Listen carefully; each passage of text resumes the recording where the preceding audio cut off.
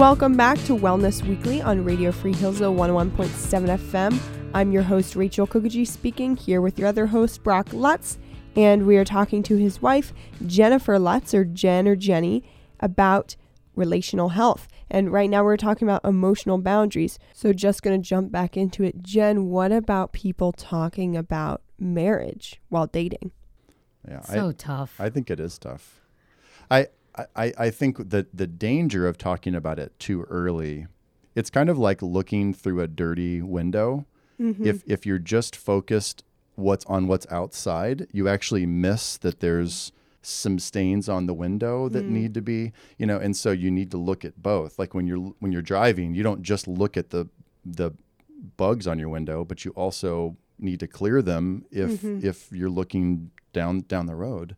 So to me, I think you have to do both of those things. I think even going back to your point from earlier, that's another one of those awkward conversations. Do you think we're talking about marriage too much? Do you think, do we need to talk about it more than we're talking, where you're just being honest and you're expressing some of those things? I also think one thing that would be very helpful and could be very helpful in early relationships is more group dating. Mm-hmm. It's like, that's where it's just fun. Like, again, it's Hillsdale.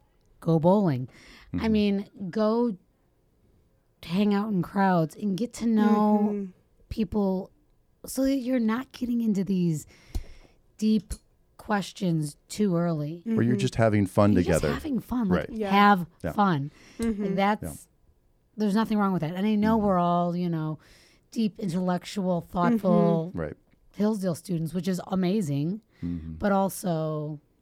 You want to make sure you can have fun with that. You want to make sure you can have fun. Go skiing. There's a ski trip coming up. Skiing's a lot of fun. If you don't break your leg. I think that kind of goes along with the people who pull away. It's like just as equally as you don't want to only get along with other people. Mm-hmm. You don't want to only get along when you're with each other. And then that's right. He ignores you when you're with his friends, or you hang out with his friends and you're like, these aren't good people. These aren't good influences. Right. Or from the guy's perspective, you're like, oh, these girls aren't really great role models, or they don't really like me and we don't really get along. So like, do you get along with their friends as well? I think that's been a big thing for me and other friends dating is I really like everybody to get along. So I always really want to get to know my friends' boyfriends, and the ones that have stuck around, or siblings' boyfriends that are now brothers-in-law, the ones that have stuck around are the ones that really made an effort to get to know me as well. And I don't think in an imbalanced way, but when they were around me, they legitimately cared about establishing a friendship with me, and I think that really matters. Yeah. Which I think, again, goes back to, I like the window analogy. Mm-hmm. It's like what's in the window, but also what's ahead. Because it is amazing. Brock and I have been married 23 years. We have a number of our friends still from our Hillsdale days. Mm-hmm. And those are mutual relationships and built over years of friendship. And because... Where I also think we've talked about really honest struggles in our marriages too. I think that's an important thing long term, is that you have people that you're honest with, because any relationship is challenging at times. But that's why you don't want to ditch your friends. You need both. You need both the relationship, but also, and Tim Keller talks about that in the book as well. Mm-hmm. He talks about that he and his wife have a group of friends that they all met in college and built these relationships, and now here they are 40 years later, and they have walked through life together. Mm-hmm. And that's what you're looking for. Mm-hmm. Because if you are only judging it, you two are the only ones that are going to know the relationship the best.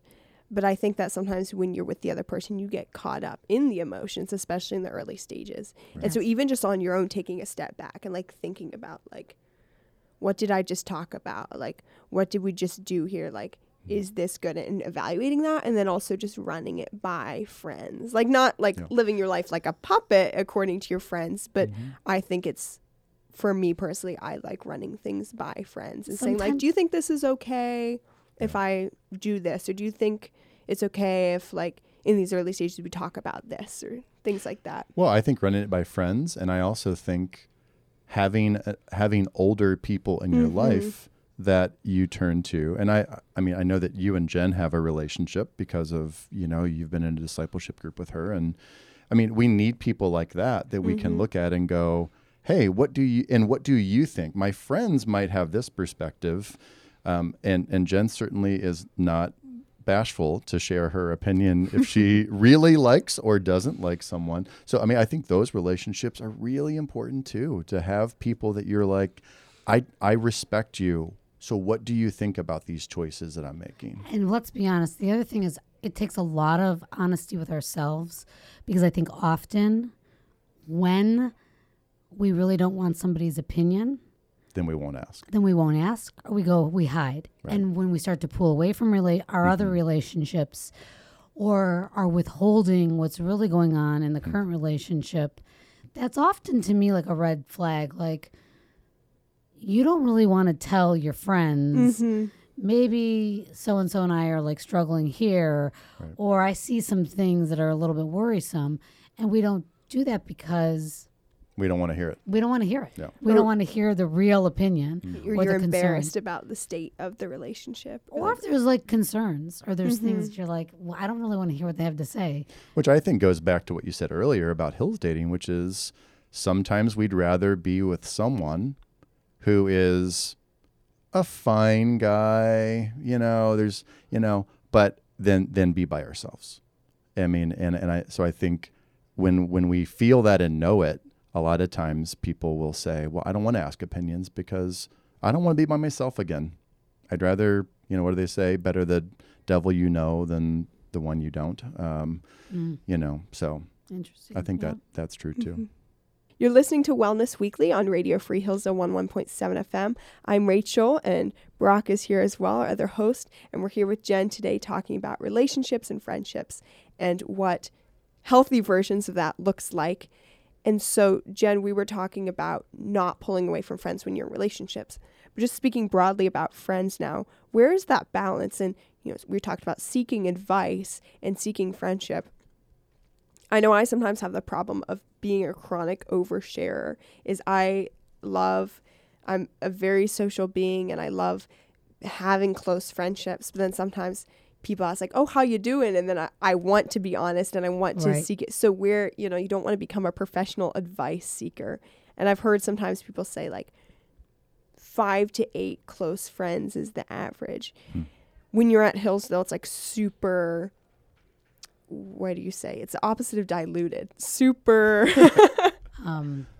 Oh my gosh, I can't find it. Yeah. Well, convoluted or super intense yes, amount of great people that you could be friends with. Right. And so where do you draw personal boundaries in making friendships and not opening yourself up to vulnerability to a ton of, even if it's just like girl to girl or guy to guy? Sure. I think there comes a point where it can be exhausting, or you overflow with advice like in your ears, and then it's like coming out of your ears because it's so much.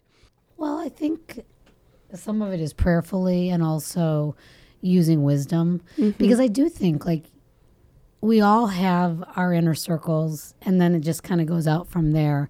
And you have to, I talk to the kids about this. It's like you have to kind of find your people, and those are the people that the handful that are close, that you are going to take your deepest struggles and the things that you really need to like work through to those people.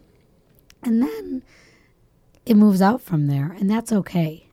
And I think because we do have to also guard and protect our time. And I think some of it is just learning to have wisdom with that. But how do you practically set those boundaries? Like if you have friends that you have your inner circle, and then there's people that want you to be in their inner circle. It's one thing if they're coming to you advice, because that's a slightly different relationship, but if they're like also wanting you to give back to them, and you're like, I can't, because I know in my head that I have, hit my capacity of who I want to confide in. And if people seem like they need more friends, how do you, in a loving way, establish boundaries with friends and I'm asking this of you, especially because you're a really friendly person. I wish I had some fabulous answer for that. Outside of sometimes it's just not possible. And that's really hard. And I guess I'm struggling with the answer because this is a lifelong wrestle, which is I love people. I love to talk with people, I like to pour into people. I'm like a verbal processor. So I like to, similar to you, Rachel, I like to verbally process. But there's just not enough hours in the day. And so some of it just has to be natural selection. It's like sometimes it just ends up being, this is physically what I can fit into a day. And I'm going to lose my mind if I try to do more. I think it's challenging because I think a couple of things. I think there are people who give and give and give and who are doing it maybe in an unhealthy way, or who like that's part of their identity as like being the helper. So I always want to be there for people. So I think that can be harmful and destructive to that person. But, you know, we also live in such a, and this is totally the fault of the counseling world. Like everyone is like, oh, I can't do that. I'm practicing self-care, you know? And to me, I think that there's wisdom in that. And I like, there are books that Jen and I have been reading about slowing your life down and all those kind of things. So I agree with that. But I think a lot of times that also can be a license to be selfish. And I think that sometimes if we're running on empty because we're giving, it isn't necessarily because we're giving too much. It's because we're not refueling.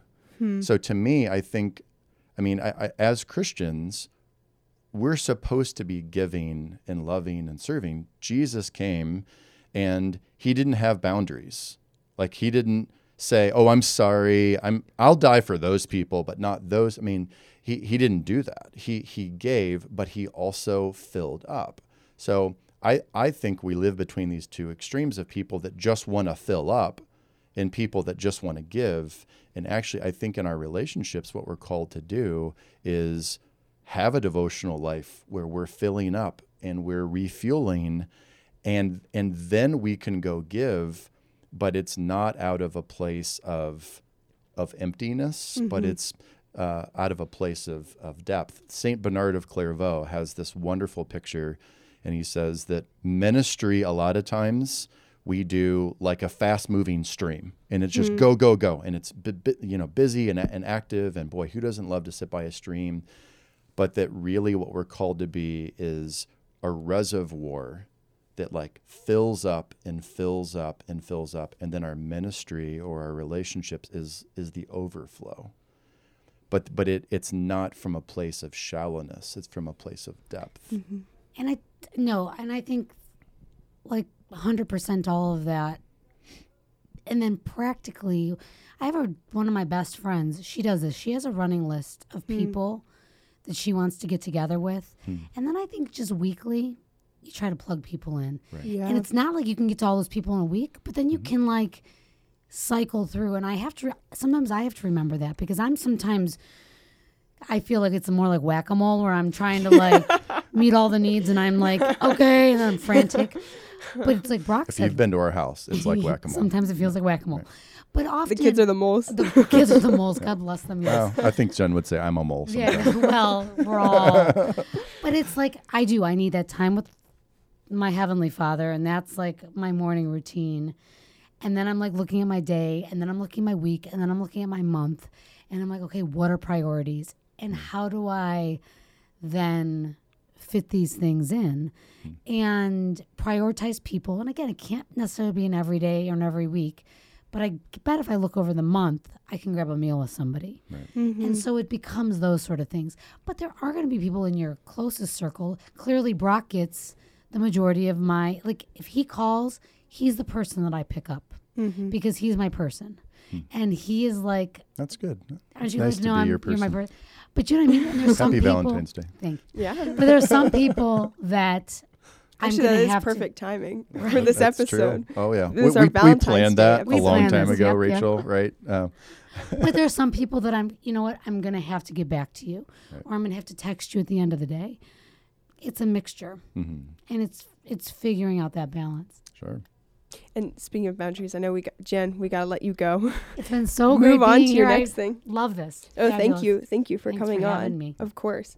Now, Brock, I want to ask you, because you're not the same as Jen, and to keep from the risk of this sounding like an echo chamber of Jen and I both being more like, oh, I can't say no to people, like talking to that group. Yeah. From your perspective, is the challenge still setting boundaries with people, or is the challenge more being willing to say yes? Or where do you have that friendship dynamic? Because everything's challenges in different areas of life, right? Yeah.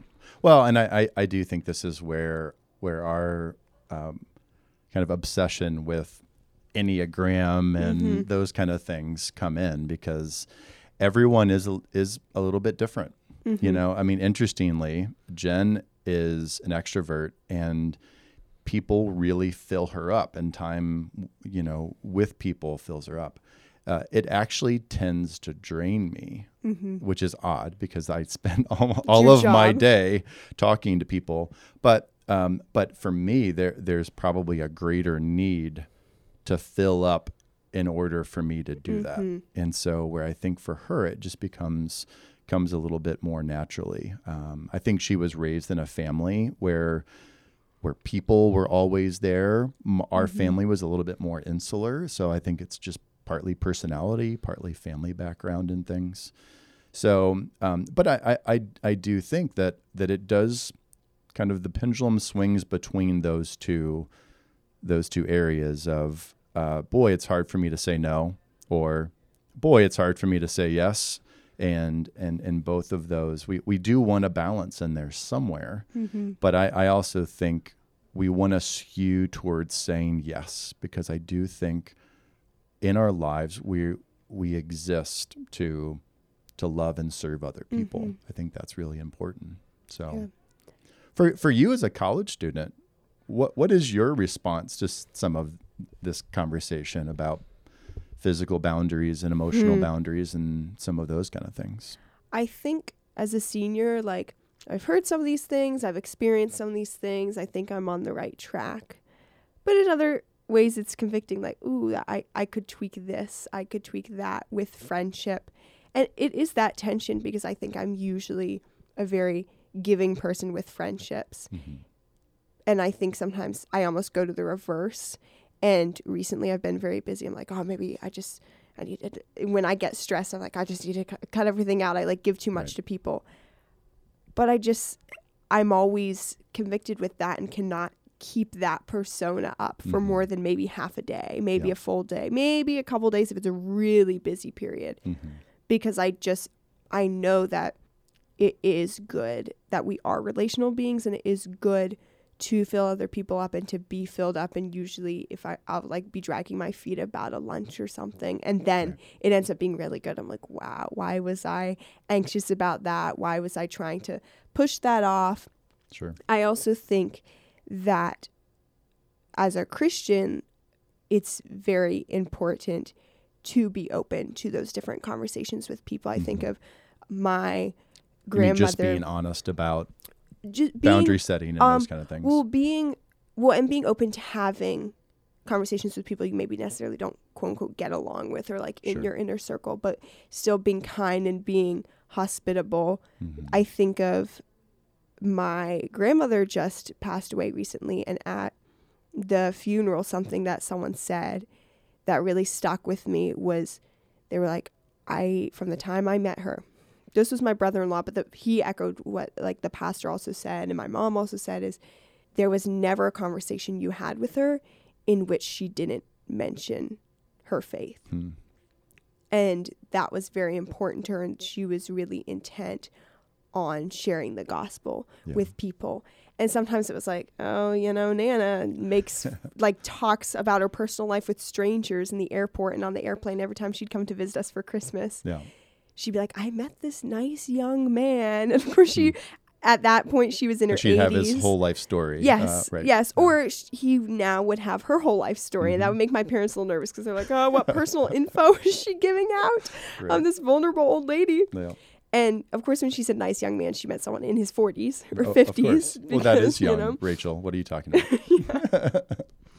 But she would tell us as if it was an eligible bachelor for us. But I do think that was evidence of her really interested in other people and in their stories, and wanting to share that cup that she did fill up and spend a lot of time filling up, and it was overflowing out of her, and she just was eager to share that. And so I think that what I've taken from this is scheduling my life and my day so I have the space for that. And so you have the space for those, you know, pursuing a romantic relationship the right way and pursuing friendships the right way, and having that intentional, you know, whether it's morning or evening time, filling your cup up so that you are going about your day intentionally and not letting yourself be swayed by the emotions of whether that's like, I don't want to get together with this friend, I don't want to give them my time, or like, I just need to spend time with all these friends, or I need to spend time with like a boyfriend or whatever, is like my big, and maybe this is just the place in life I'm in, the goals I have right now is being intentional with how I spend my time. And I think that it time really comes down to time. Is like currency. You know, when you have a budget later on, you can only spend the money you have, and we should look at time like that. I only have so much, so it's going to be dictated then by what I value. So what I value the most, well, that's what I'm going to spend the most of my time on, or I should. Carl Rogers, the famous psychologist, said that people have incongruence in their lives when that doesn't happen. If your values and your decision making or your time don't match up, that's when people start to feel unwell. This has been Wellness Weekly on Radio Free Hillsdale 101.7 FM. I am Rachel Kukaji. And I'm Brock Lutt. If you did not get the full episode, you can catch that on Spotify or anywhere else you listen to radio or podcasts. Otherwise, we will see you next week.